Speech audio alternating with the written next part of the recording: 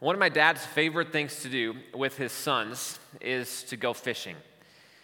And every couple of years, I'll have the opportunity with my dad to go fishing in Canada, where on a good day, it'll feel like you're catching a fish every single cast. Go to central Ontario, where it feels like there's no one for 100 square miles, and we'll catch some walleyes.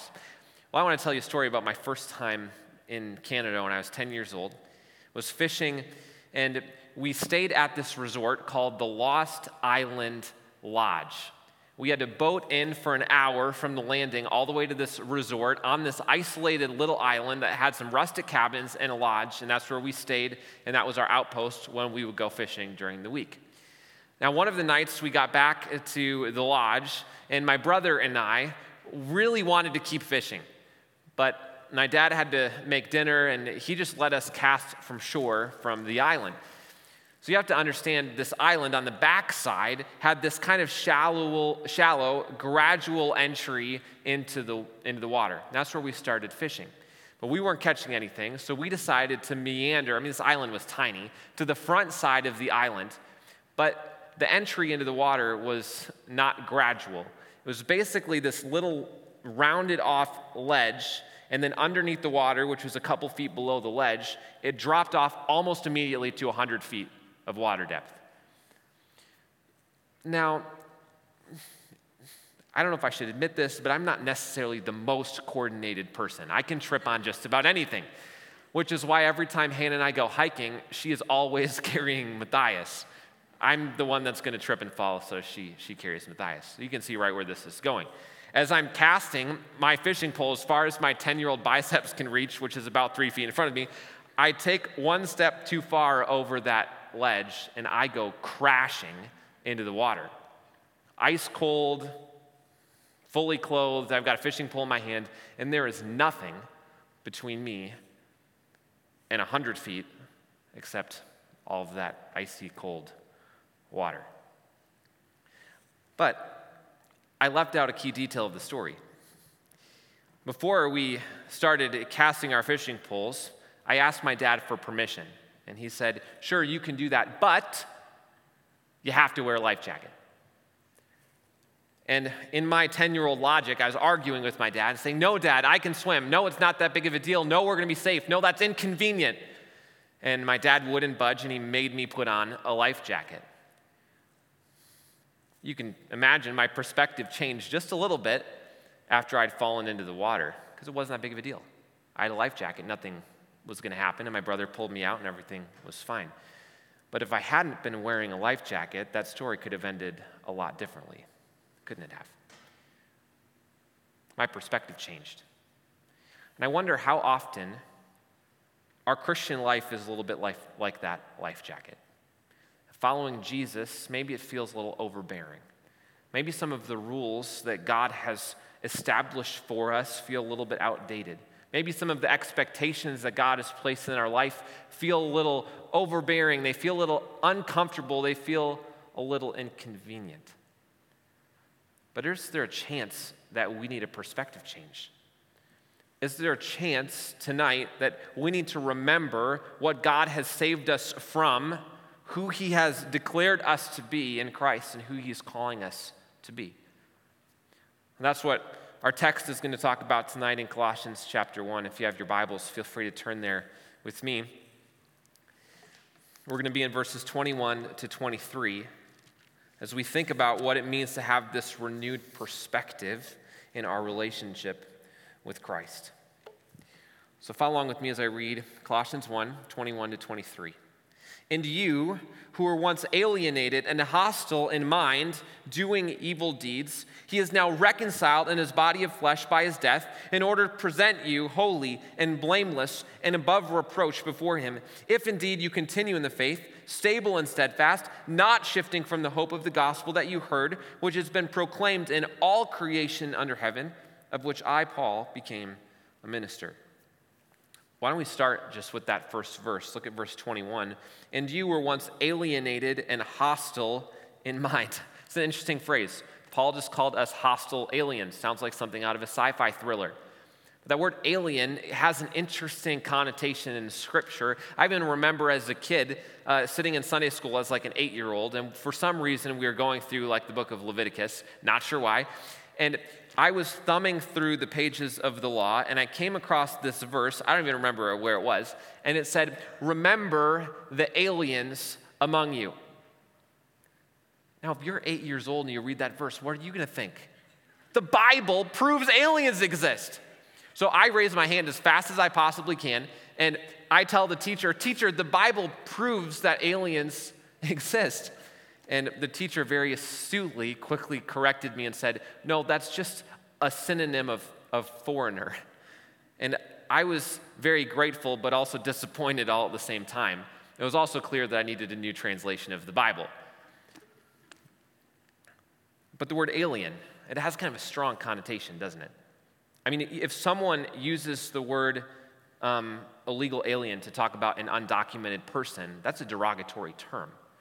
And it communicates this idea of being unwanted, of being unwelcomed. That's what Paul calls us, an alien. Someone who's unwanted, who's unwelcomed. This picture of us being on one side of the Grand Canyon, God being on the other, and there's absolutely no way to bridge the gap, no way for us to have that right relationship with God. We're separated from God by our position. But then he continues and says we're hostile in mind, that there was nothing in our mind that was sensitive, was sympathetic to the things of God. And then it gets worse, that we were doing evil deeds. Not only are we separated from God, not only is our posture against God, but our behavior indicated that we are against God, doing evil deeds. That's quite the trifecta, isn't it? And last week we talked about a Christological heresy called Arianism. And this passage actually kind of combats another heresy called Pelagianism. What's up with heretics and their weird names? Arius, Pelagius, I have no idea. But Pelagius taught something that is totally contrary to this text. He taught that God could never command people to do something that was impossible for them to fulfill. And he believed that God then commanded people to be perfect, so then it was possible for people to be perfect. So he taught that people were, when they were born, their nature wasn't affected by sin, so that people could actually live a perfect life. And his expectation for Christ followers was that they were perfect. Just like any good heresy, it comes back around, it gets repackaged, and Pelagianism is still very well alive and well in our world today. And it kind of comes out every time that we might hear someone say, "You know, I'm a pretty good person," or, "You know, society as a whole, people are relatively good." Comes out when someone might say, "You know, I'm going to heaven because of the good things that I've done." But compare that to what Paul says in this passage, that before Jesus came and invaded our lives, we were once alienated, hostile in mind, doing evil deeds. There was nothing on our own that we did to earn right status before God. And maybe those 3 words describe your life before Christ came. Alienated, hostile, doing evil deeds. Maybe some of you have what I would call a wild testimony. You know what I'm talking about? Or maybe you come to Christ later in life. Maybe there's a long list of things that you did, and then there's this radical transformation of Jesus coming into your life, and things changed. Maybe that narrative doesn't fit others of our lives. Maybe some of us who grew up in a Christian home or in a Christian environment, maybe we came to Christ at a young age and we don't have a memory of that radical transformation or that big life-changing moment. Maybe some of us are somewhere in between. Well, here's a word of caution for person 1 who has the wild testimony. Please be careful to never wear your testimony as a badge of honor. We don't want to brag about our sin. We don't want to be prideful and boast about the things that we did before Jesus came into our life. We want to acknowledge them and talk about them without bragging about them. Jesus always needs to be the main character of our story, not ourselves. It's his story, not ours. But here's maybe a word of advice for those of us that might maybe have grown up in a Christian environment. Let's not be jealous of person 1. who has the exciting testimony. It's not ultimately our story, it's God's story. And each of us who have that relationship with Christ have a testimony, have a story of work that God's done in our lives. And if we don't have that memory maybe of what things were like before Jesus came, maybe there wasn't a long list of bad things that we did, we don't have a recollection of that crazy life transformation, maybe think of it this way. Think of how bad we could have been. Think of the logical progression of our sin 5, 10, 20 years down the road if God hadn't invaded our life. It's kind of a scary thought, isn't it? We think of it that way, we can be very thankful for Jesus saving us. Each one of us has a story. Not suggesting that we should dwell on the past, but we definitely shouldn't forget about it either. And that's right where Paul starts this passage. He says, you were once alienated from God. And that's what I want us to remember for our first principle tonight. Remember who you were. Remember who you were. None of us are born Christians. That's impossible. We're born natural enemies of God. And at some point, we have to cross the line from death to life. At some point, we need to place our faith in Christ.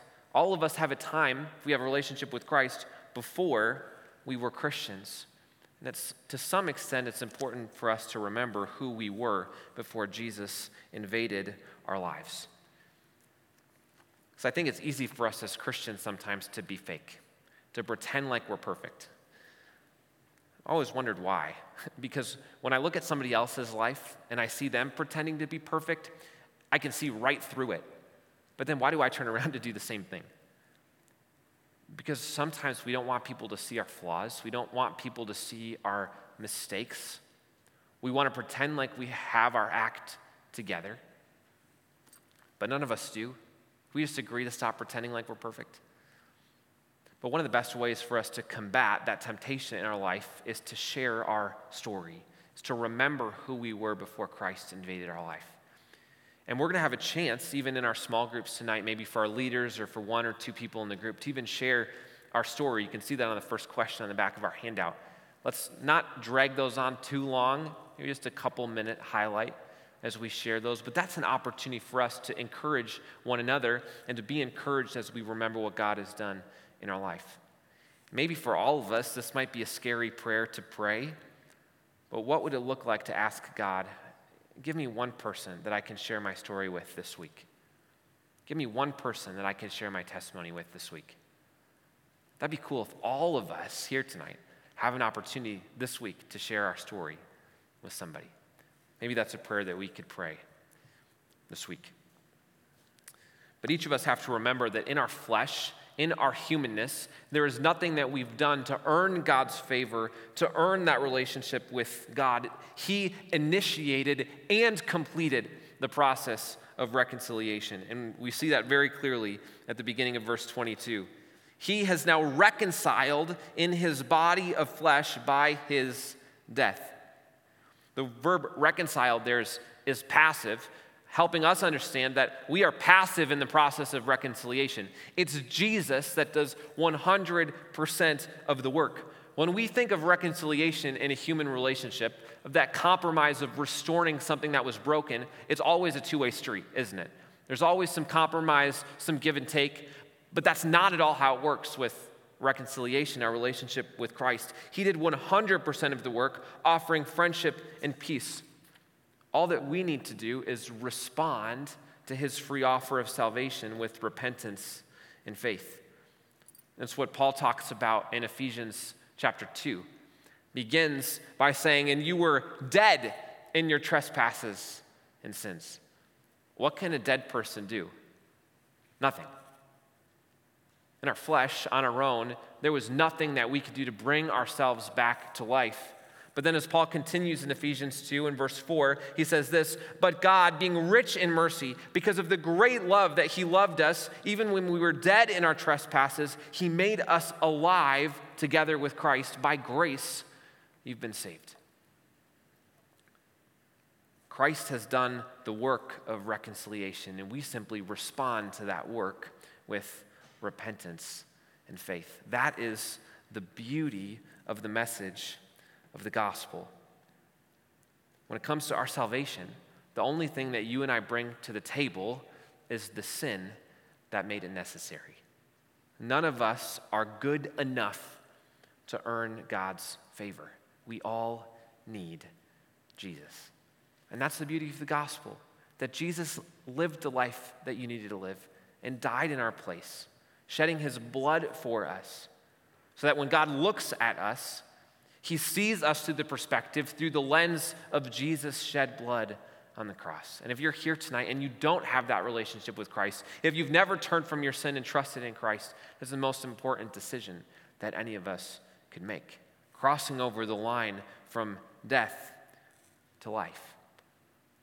And that's a perspective all of us need, that when we have a relationship with Christ, we cannot forget about our conversion. We cannot forget about our salvation.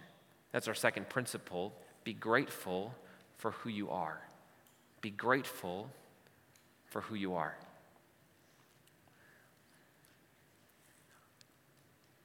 Honestly, this principle is incomplete. But to explain why it's incomplete, I am going to pick on a worship song that I don't really like that much. And this is my opinion. Now, it's correct, but you're welcome to have your own opinion. No, I'm just kidding. Maybe you've sung the song Good, Good Father before on a Sunday morning at your church. It's a pretty trendy song, a popular song.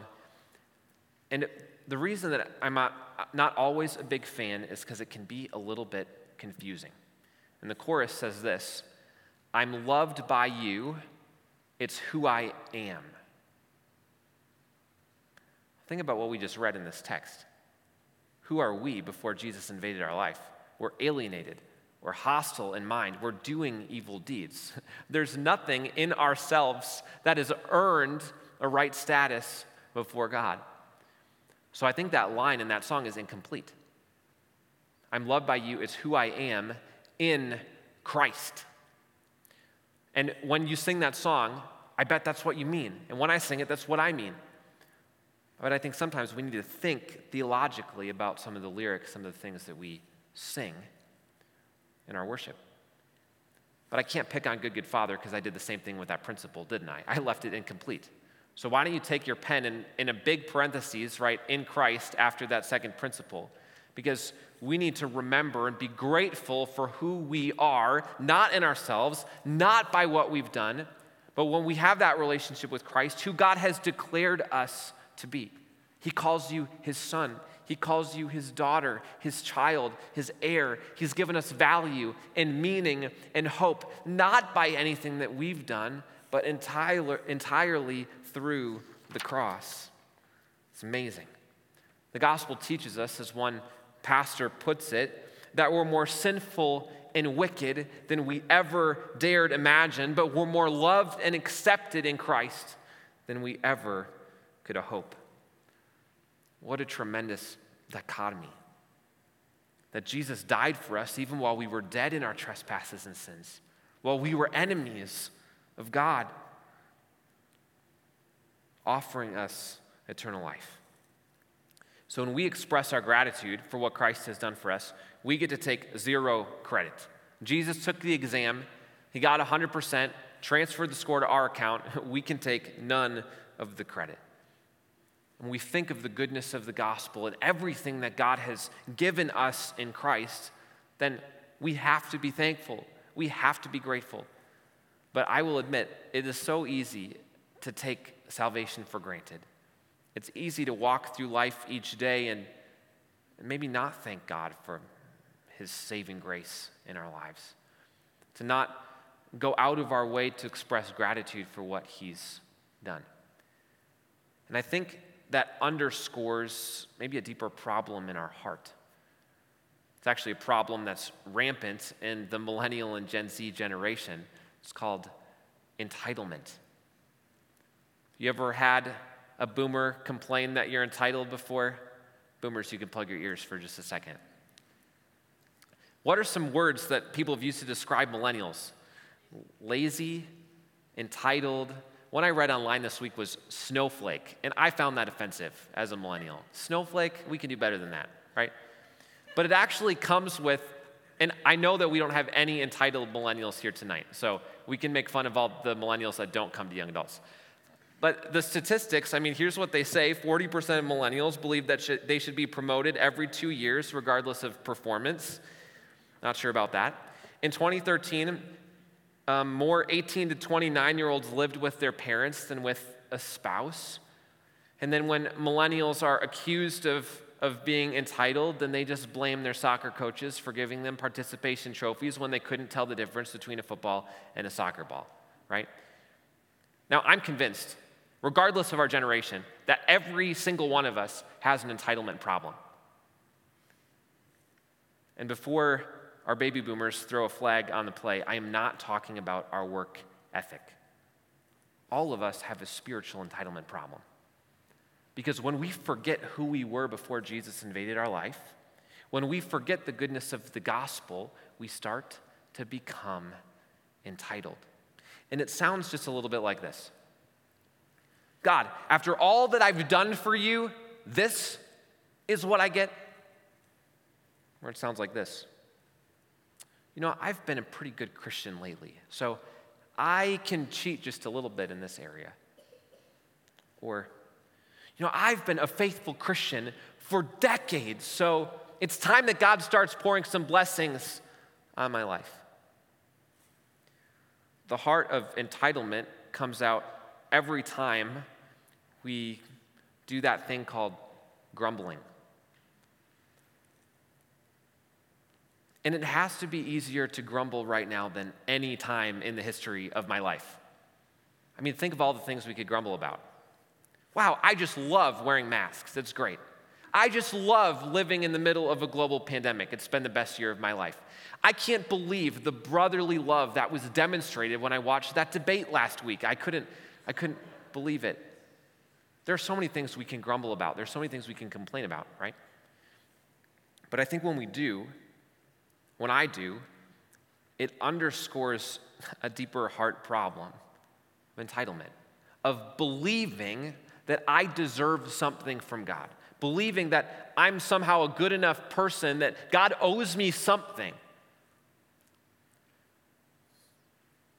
So maybe when we feel the temptation to complain, to grumble this week, we can tap the brakes and try to find a way to twist that comment to something positive, to be grateful, to express gratitude for something.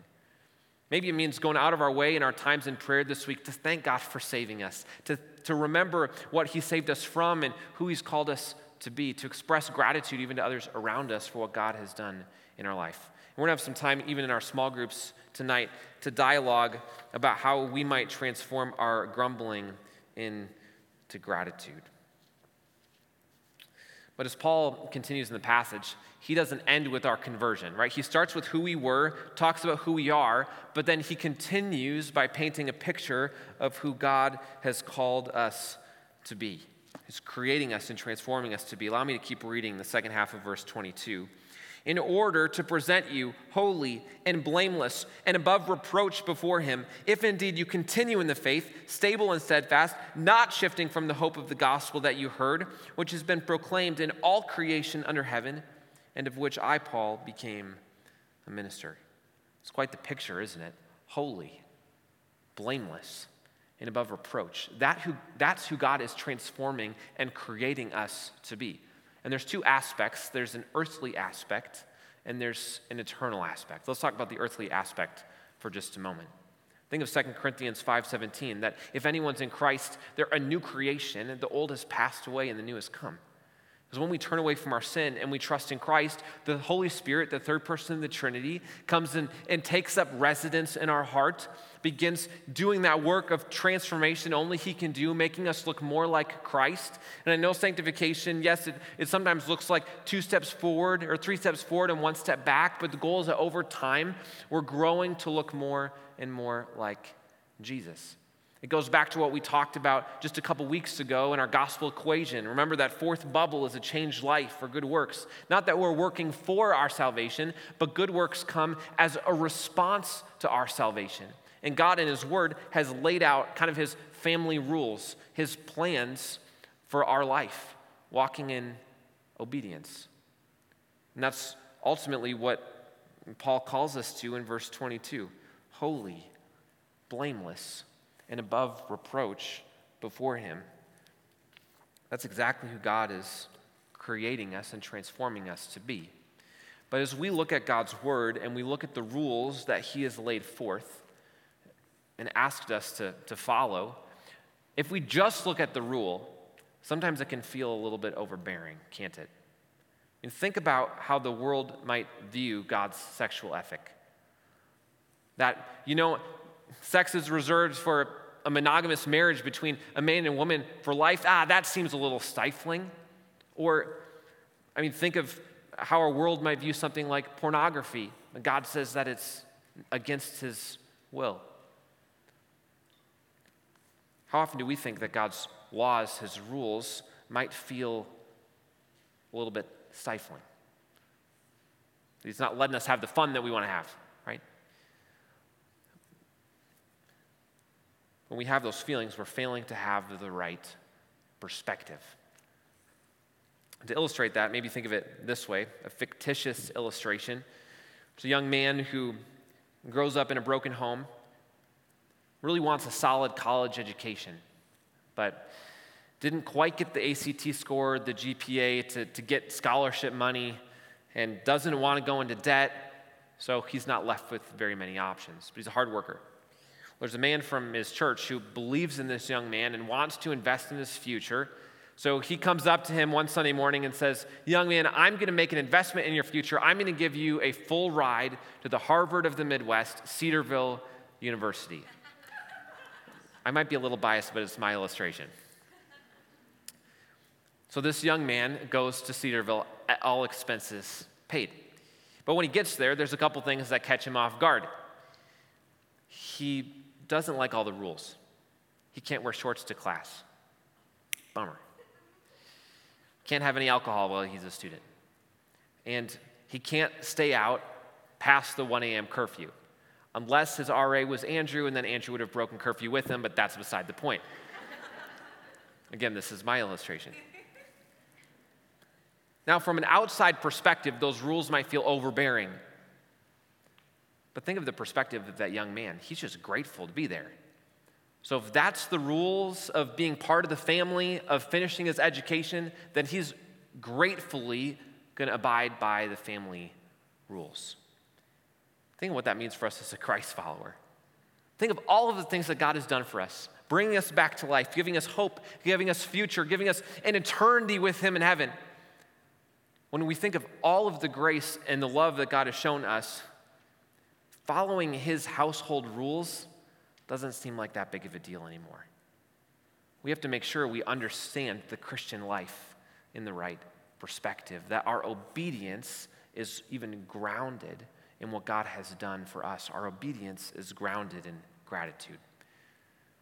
But at the same time, we have to remember that the policies, the household rules that God has given to us, they're not just because they're the right thing to do. Oftentimes, God's rules are the best thing to do. Think of my life jacket illustration. I thought the life jacket was overbearing and annoying and frustrating. But it potentially saved my life. And when my dad made that rule, he had my best interests in mind. And yes, God is ultimately concerned about his glory, but he's also concerned about our flourishing and our good. And so many of the rules that God has set forth in his word are actually for our best. We just have to trust him and obey his household rules. So is there a chance that maybe there's somebody here tonight who's spiritually been walking through some rebellious teenage years? It's kind of waved their finger at God and said, yep, not going to listen to that rule. Yep, I don't really care what you say. Yeah, I'm not going to listen to what your word says in this area. Without being trite, without being offensive, maybe it's time to grow up. Maybe it's time to grow in our spiritual maturity, step out of the rebellious teenage years and to walk into spiritual adulthood. How are we doing walking in obedience? Are there any of God's rules that we've just written off? Said, yeah, that one doesn't apply to me. It applies to everybody else, but it doesn't apply to me. Don't hear me wrong. I'm not suggesting that Christians are going to be perfect. We're not. You're not. I'm not. Not even close. And when we become a Christian, we're not going to be sinless, but over time we're going to sin less. But the struggle that you and I experience is we're living in this already not yet tension where we have the Holy Spirit and we have the new life that Christ has given to us, but at the same time we still struggle and fight against our flesh. And we have an enemy who is fighting and doesn't want us to follow the Lord. He's trying to get us to give in to sin. And we're battling between the Spirit and the flesh. We're in this already not yet tension. And for us, being holy and blameless and above reproach before Christ ultimately is going to happen in eternity. That's what we have to look forward to. And maybe there's days where I have prayed something like this. Lord, I can't believe I'm asking for forgiveness for the same sin for the 100th time. Or God, just take away this desire. I know this isn't in your will, but this feeling just keeps coming back. Will you just please take it away? Or God, I know you don't want me to give in to this temptation, but the desire is just so strong. Friends, we need to remember the day when all of those thoughts and those prayers won't even be a faint memory anymore. When we're going to be with Christ. When the sinful mistakes of our past will be gone. When the temptations that we might struggle with today will be gone. And we'll be made whole, be holy, blameless, and above reproach. I don't know about you, but I'm looking forward to that day. Because life here and now in this battle is not easy. But following Jesus is worth it. And I hope that each one of us can remember who we were before Jesus invaded our life, the grace that God has given us, who he's declared us to be, and then finally, number 3, we need to anticipate who you will be. Anticipate who you will be, holy, blameless, and above reproach before him. That's the right perspective. It's the right perspective that's going to get us through this unique season of our life as we keep living for Jesus. There's nothing better than knowing Jesus and living for him. Let me pray. Father, it's good to be here tonight. We don't take for granted the opportunity to gather, to spend some time in your word, to spend some time in small groups. And as we take some time to look through these questions, may you guide our discussions. May you be in and through this time. We're thankful for your kindness. And may we be faithful to remember what you've done in our lives this week. In Jesus' name, amen.